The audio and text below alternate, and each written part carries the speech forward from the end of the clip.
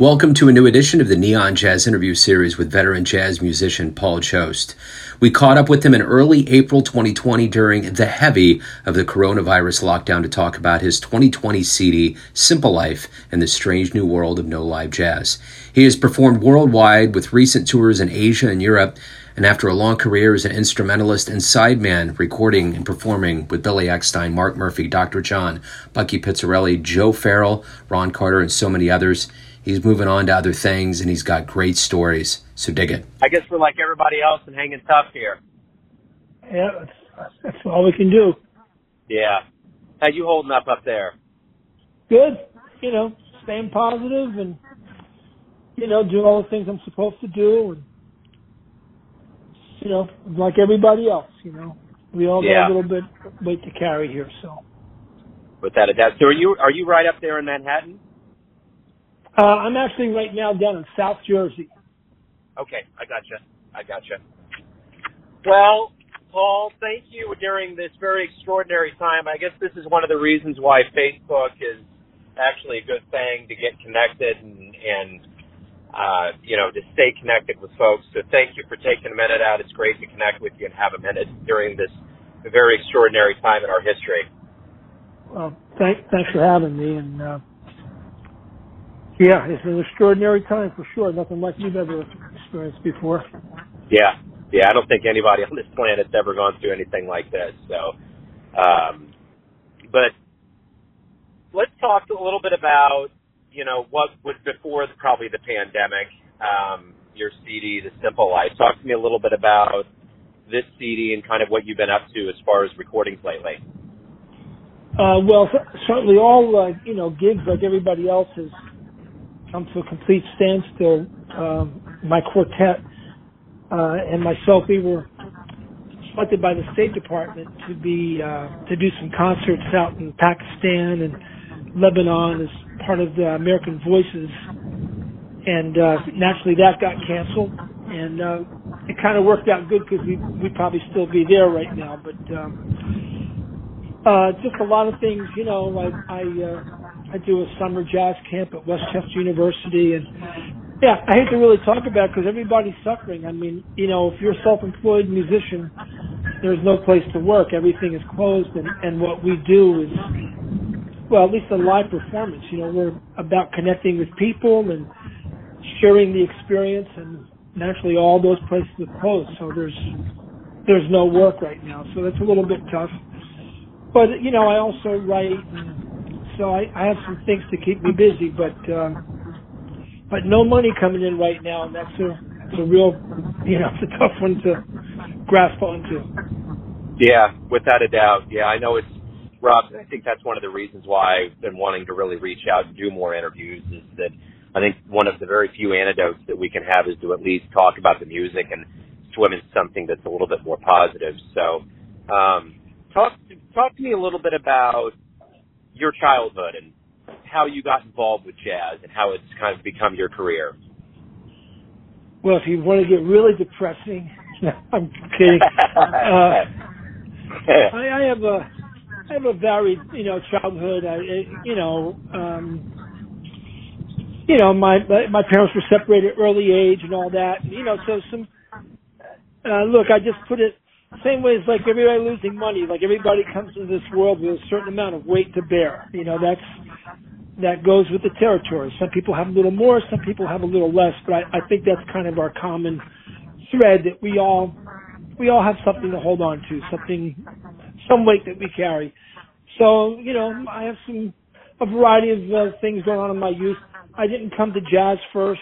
I mean, lately I've been posting a lot of earlier stuff that I'd written about 25 years ago. I've written a lot of different styles, and just kind of whatever hits me. But I've been putting up some things that are a little bit more country and a little bit more faith oriented, only because I think those are good things to put up right now. Those are good messages.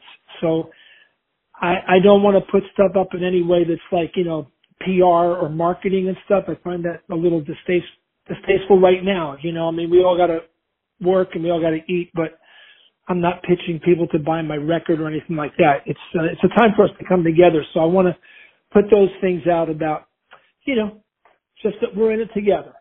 And I happened to put one up this morning that I wrote for my wife about 25 years ago. It's just a fun little romp about having a partner. And I know it's putting a smile on some people's faces. And so that's the stuff I'm doing now. Simple Life really kind of, lays in perfectly for this because it's an album I did with my quartet with Jim Riddle, Dean Johnson, and Tim Horner. And I had the great Joe Locke play on 4 cuts. And the album is really about, songs in my life that were important. There's a lot more than just on one album of songs that are important, but a lot of the undercurrent thing about Simple Life is from my dad who's passed. It always had this great thing about common sense. He just always talked about that. He was a good steward without being he wasn't like an overtly religious man or anything like that. He just kind of walked the walk, and just thought that there was just a good common sense in this world that most people knew about. And if we just kind of listen to the voice in our head, we'd probably do the right thing most times. And I feel the same way, I think. So that's what the album is really about simple life, keeping things simple, not simple-minded, but that sometimes the hardest parts about living are just to live. Sometimes we complicate things so much.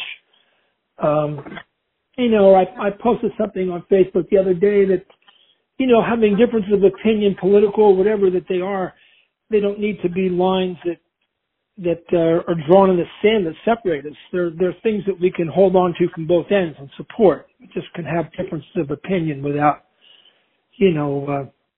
being so antagonistic about things, like we all kind of know how to treat each other without being told, kind of when you're doing something wrong and my dad would say, when you do something nice for somebody, it always makes you feel good. And that's true. Anytime you do something nice, it makes you feel good. And, if you stop and question why you're doing something good or you're looking for something in return or any of that stuff, just stop. Don't complicate it. Just do something nice. That's it, So that's kind of the gist of the CD and what brought the tunes together. So what did you learn? You were an instrumentalist and now you're a singer, and you've been with a lot of big names over the years: Billy Eckstine, Bucky Pizzarelli, Ron Carter. What have you learned from kind of the legends and the elders of jazz over the years that's really resonated with you up to today? Well, I still am an instrumentalist. The things I learned from the elders at a very young age was, one was to be professional, always be a professional. And another thing was that if you take the gig, then you bring your best, which still, aligns itself with being a professional. When you put your name on it, it's kind of like you're as good as your last 8 bars. Doesn't matter what your history is or anything. It's what are you doing right now? And if you take the gig, you bring it in and you do the best that you can. You don't do it with an attitude or, this isn't hip enough or blah, blah, blah. You just deliver the goods. And I'd say that really stuck out greatly, like with Ron Carter, because I think maybe I was, maybe 20, 21, and we just happened to be on the same session together. And, I'm always quick to point some of this stuff out. Like I did a really wonderful session with Joe Farrell at a young age, but we were on the same dates, with Ron Carter, and I can't remember the artist, unfortunately, but it was like an adult contemporary thing. And then, I'm, kind of shaking in my boots, he's one of my heroes, and I'm still bringing my, going to do the best I can, but I don't know what to expect. It's going to be Ron Carter. And, he came in and he was just thoroughly about the music. There was never anything like, hey, man, like I play with Miles Davis or none of that stuff. He didn't look at me like some, 20-year-old kid, like, what are you doing? It was just really beautiful. And the only time he kind of asserted anything, was it was so cold in the studio. Of course, I'm not going to say anything. I'm like 20 years old. I'm just glad to be there. But he mentioned about getting some heat, and the manager or the owner of the studio said, well, we never have anybody complain they like it cold. And he said, well, I played here with Miles before. We never had a problem getting heat.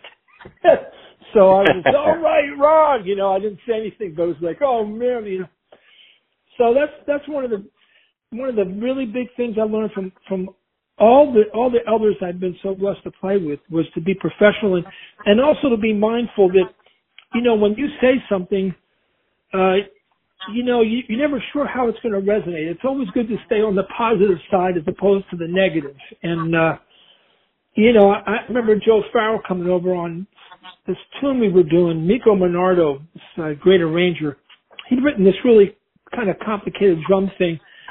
And I was nailing it. I mean, I really, you know, I felt really good. I was hitting it. And, but, you know, I'm a kid. You know, I got the butterflies and all that. And on a talk back, you know, Joe Farrell's making his way over. And I had just been listening to Outback with Buster Williams and Joe. Gosh, I must have listened to that 1,000 times. I'm sure I'm on a date. And the closer he's walking, I'm starting to feel like, oh, geez, he's going to say, you know, like, so what's your real instrument, kid? You know, but he didn't. He came over and he said something so positive and reinforcing and, you know, asked me where I was from. And it just made me feel so good that he would acknowledge me in some way. And I've learned a lot from that, because those things have stayed with me all my life. When one of your heroes, you know, kind of says something nice, it really has a lot of impact. So you never know. We're all teachers and students at the same time. So, you know, there might be someone you're talking to that really holds you at a high bar, and, you know, just be careful what you say. Just try. It's always, you know, just better to stay positive and be reinforcing. In fact, I saw something on some show the other day about there's some kind of, you know, scientific proof about this, that when you say positive, reinforcing things to people, that they always get better. It always serves to make them better. But even if they're good at something, if you criticize and really find negative stuff, they'll get worse. It just plays in the mind, you know. So yeah. Those are the things I really, you know, that I take with me, you know. Yeah, that makes total sense. So what was one of the first live jazz shows you ever saw that made you think, man, that's what I want to do with my life? Well, again, like, you know, it's not jazz. Like, I come to music the same way, you know, a lot of people did when I was growing up, and that's listening to the popular music that hit the airwaves, you know. So I might have been listening to Standing on the Corner and, you know, all the stuff of the day, and of course the Beatles and rock and roll. And, you know, I got into Miles and Coltrane and Stravinsky, and I mean, I've loved music from a very, you know, I started playing when I was 6, and I started working professionally when I was 12. So I've always, you know, music just resonated with me. I just love music, period. So I think one of the first people I heard was B.B. King that just floored me. It was at Electric Factory in Philadelphia. I might have been like 6 feet from him. And man, he just like, I never heard anybody sing like that. And, you know, remember, you know, I was in the studio once at Media Sound in New York, and this wonderful singer, John Barranco, sang on one of my tunes, just a little line. And man, standing next to him was like, oh my God, I would love to be able to sing like that. And he just had such a beautiful, rich voice. But man, I've been so lucky. I've played with a lot of singers and played in a lot of genres. You know, I've had songs recorded by Carl Perkins and by the band. And, you know, I love a lot of different kinds of music. So, I mean, I've always, you know, of course I dig jazz, and that's kind of my, you know, where I'm putting stuff out now. It's in these past few years of my life that I'm really dedicating myself more to singing. I've sung for a long time, but usually like in the studio and not trying to make a career out of it or anything. But these days, and at this age that I'm at, I think I have a, you know, like from an older perspective, you have a different way of interpreting a story that maybe you can bring to more people or something, you know. When you got a little bit of, you know, life on your bones, it makes a little bit of a difference, you know. Well, that's a perfect segue for me. If you had a dream tonight, you could run into your younger self, say 20, 30 years ago. You could give your younger self an advice, one bit of good advice. What would you give your younger self? I had a good answer for this one time. I forget what it is, Joe, but um, I gotta say, like right now, like you just saying that, some of these tunes I'm putting up, they are from about 25 years ago. And, like I listen to them and, I'm really proud of the work because I put a lot of focus on trying to get things, as good as I could, even though I was making demos to pitch and stuff. But I don't know that I would do anything any differently. I was so blessed to start playing gigs to make money at 12 years old. Man, I do a gig, make $20. At my time in life, that was a ton of money, And between my paper route and doing some gigs playing music, man, I was pretty fat. So, and then these opportunities, like just being born in America and I went to Berkeley College to just become a college. I was there for about a year, and then I went with a bunch of guys. We put a band together in Allentown. We rehearsed for a year, wrote like crazy, and we did 2 gigs. We opened for Weather Report at State College, and we did some other little thing in this little mill. I'm digressing now, but my experiences have been vast and really wonderful, and I'm so lucky to have been born in America where we have all these freedoms. And man, I mean, I've written for TV and got stuff on radio and all these little things that are like part of the landscape of any musician, I think. And I wouldn't change anything. I don't know what I would tell myself because I've always worked really hard. I've been really dedicated. So I couldn't look back and say you should have practiced more or you should have been more diverse or anything, because maybe one of my problems has been that I've been too diverse. So when I was younger and, if there was a record label, interested, it would always be, you got to pick a style. And I'd always say, well, but this is my style. Like I'd make this, like if you listen to my country songs, there's like jazz harmonies in it. That's just what I gravitated to. But at the time, the things being kind of cross-platform wasn't really happening then. So my stuff just kind of sounded wrong to the traditional sense. And, back then they had record stores and, it was more about we need a place to put your record. Like what bin do we put your record in? Do you want to be country? Do you want to be pop? Do you want to be jazz? Do you want to be R&B? What is your preference? It's like, geez, I don't know. I can't pick one, So, maybe that would have been something, maybe stay a little bit more on one thing, but really, listen, I'm not saying in any way that I couldn't improve. I don't want to sound like that, like, people say, what would you do different in your life? Like, well, I'm perfect the way I am. I'm not saying that at all. I'm just saying I just love music and I'm dedicated to it. I've met so many great people, keep meeting great people. It's just an incredible life. I have a great wife that's been supporting me for so many years, and I'm happy, man. Got great kids, grandkids, a dog that I love. So, I'm good. It's been a great ride so far. There's plenty left, I like that, man. So what do you like best about being a musician? What's the best part of it? Well, the thing I love about being a musician now, like playing drums, this is one of the things about music is that, you can do a gig that, solo pianist or solo guitar, stuff like that. But, if you're going to play in a rhythm section, you've got to have good time and you've got to be able to play with others. And the things that I've always liked is, playing with people that don't have an agenda so that we're all making music together.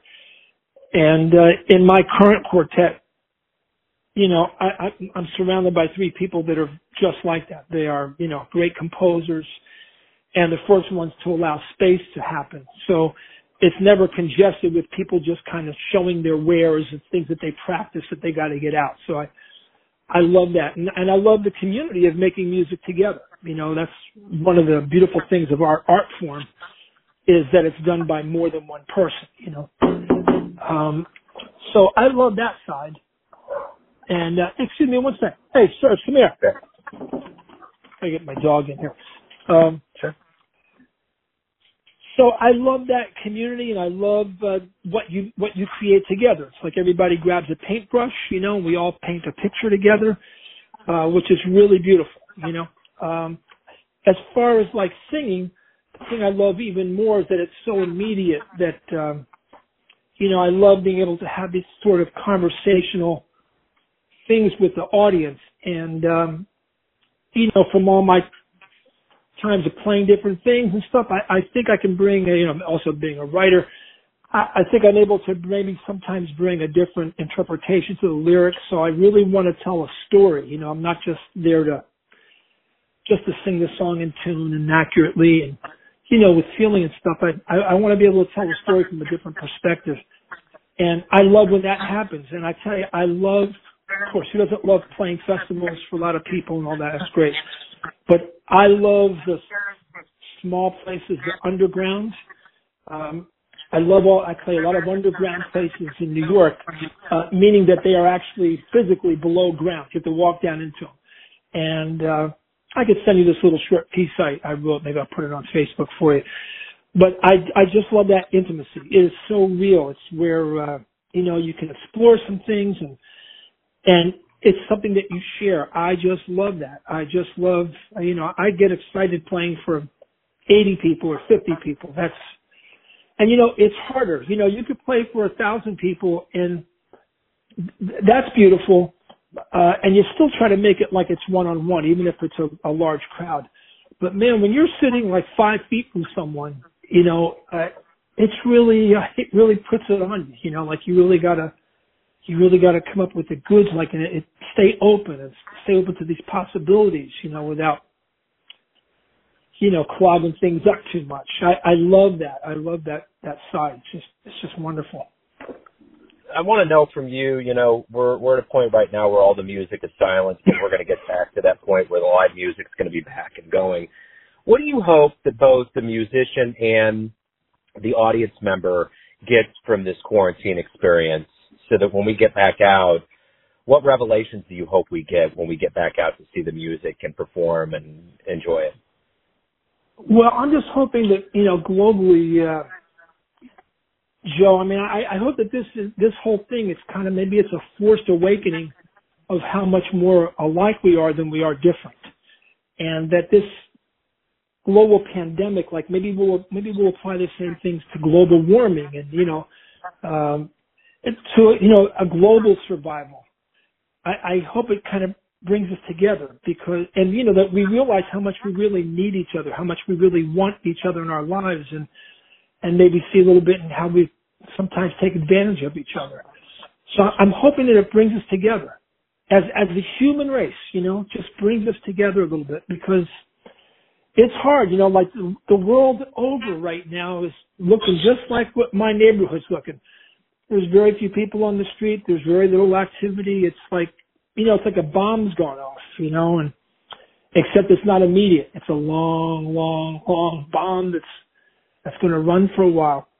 So I hope it brings us together and like I'm saying, when I'm singing for people, I'm always trying to strike this common chord. I want to bring music to people so when they're listening, it's like, oh yeah, I felt that. Oh, I know that. Or they're laughing with me or crying with me. So I want to stay in that. I'm hoping that maybe there's more of us all connecting a little bit more openly when this thing is over. It's like what I'm trying to do on Facebook right now is, and I'm not like a real Facebook fanatic, but right now I've just been writing all kinds of positive things that I can. I've been putting up positive music, like I said. It's not like about buying my record or anything. And, it's fine. Anybody wants to do that. I'm just not with that right now. I'm just I want to keep things positive. And, I put something the other day that, and this is true, that if you smile, even if you don't feel like smiling, if you smile, it tricks your brain into releasing endorphins because it thinks that there's something why you're smiling, and you'll feel better just putting a smile on your face. I want to try and do those things. I have a lot to say politically, but I'm not going near it right now. I just want to, there'll be plenty of time for that, and I'm hoping everything kind of works out. But right now, I just see trying to stay as positive as we can, try to keep ourselves united, and caring for each other, loving each other. Like the thing with, I said something the other day that making me, but like I think for most of us, we've been taught to point the finger inward, at the man in the mirror and with concepts like, the golden rule and, it's not like outside the box, and it those things keep us from pointing the finger outward. So I'm just hoping that we listen to that voice in our head, that we don't drown out that voice by letting too much noise in or creating too much noise ourselves. Just kind of like a quiet time for maybe reflection a little bit and finding that space, and so I'm hoping we all come out the better for it. Because we're going to lose a lot of people. It's so sad, and it's really disheartening to see in our country what a great country it is. We're putting all these first responders and nurses and doctors out, laying their lives on the line every minute of every day, and they're not going out with the right equipment. Like, we would never do that with our soldiers. We never send our soldiers into war with it, half-baked goods that they're using, and without some unified leadership or, inconsistent, intelligence. And it's amazing what we're expecting and taking from these people. It's really, it's hard. It's hard that that's happening. We should have been ready for this, a little more than we are. Can't fix that now. So. Yeah, I agree. So everyone has their version or their interpretation of you, or perception, I should say. Your family, your friends, your fans, but you're living your life. Who do you think you are? I think I'm the luckiest son of a bitch on the planet.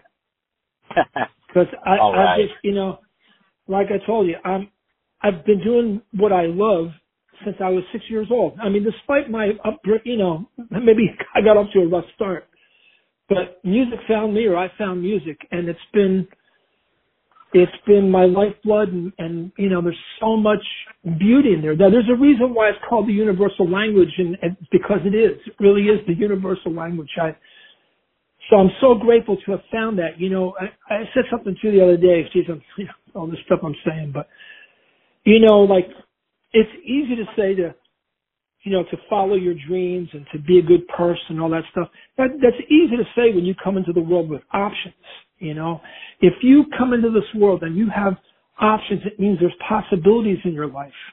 There's a lot of people on the planet that don't come into the world with options. Their only possibilities, or their only hopes and dreams, are to find water and shelter and try to avoid, oppression.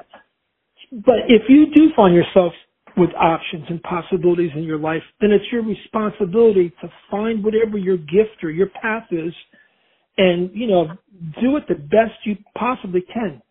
Dig into it and consider yourself lucky, and that's all, that's what I could say is I'm aware of how lucky I am. I'm grateful for it. I'm grateful for where I am. I've got good friends that are sincere friends. Like I said, I have a wife that is, been so supportive for as long as we've been married. I've got great kids, great grandchildren. I have a modest home, but it's home, I'm not rich, but I'm rich in ways that are really important to me, So that's who I am, and I'm really glad to be here. It's, look, anything you do, I say to students, like there's that adage, find something that you like and you'll never work a day in your life. And I always tell them, excuse me, but for me, that's bullshit. If you can find something that you love to do, that's great. That's great. Like I'm saying, you find your path and you do what you got, but you're always going to have to work at it. Nothing's just going to be thrown on your lap, and there's never that sense of entitlement. It just means that when you work at it, and if it's something that you love, the work might not feel so heavy, or there might not be a lot of angst that goes with it. It's like that you're striving towards something. And I still practice, every day, and I'm always trying to open doors, and I feel the frustrations of not being able to get something right away. But I know in the back of my head from years and years of experience that eventually I'll get it. I'll get it. Just got to stay with it, put the work in, put in the time, and eventually the gift will be granted, and it'll be part of my life. So I'm grateful for all that stuff, man. I'm just, I feel very, very blessed. Right on. Paul, that's a great, triumphant way to wrap this up. Thank you for taking some time out during probably one of the most extraordinary times that we may live through not only our lives, but in this chain of human history. So thank you for taking some time out. My pleasure, Joe. Thanks for having me. You know, I was telling Valerie, my wife, the other day, like, I can't believe in our short life here on this planet, so much stuff has happened. I mean, I would have never thought in a million years like I would be living through this kind of phase, you know? Thanks for listening and tuning in to another Neon Jazz interview, where we give you a bit of insight into the finest players in New York City, Kansas City, and spots all over the world, giving fans all that jazz. And thanks to Paul for his time, music, and stories. If you want to hear more interviews, go to Famous Interviews with Joe Domino on the iTunes Store. Visit Neon Jazz at youtube.com, and for everything Neon Jazz all the time, go to the neonjazz.blogspot.com. Until next time, enjoy the jazz, my friends.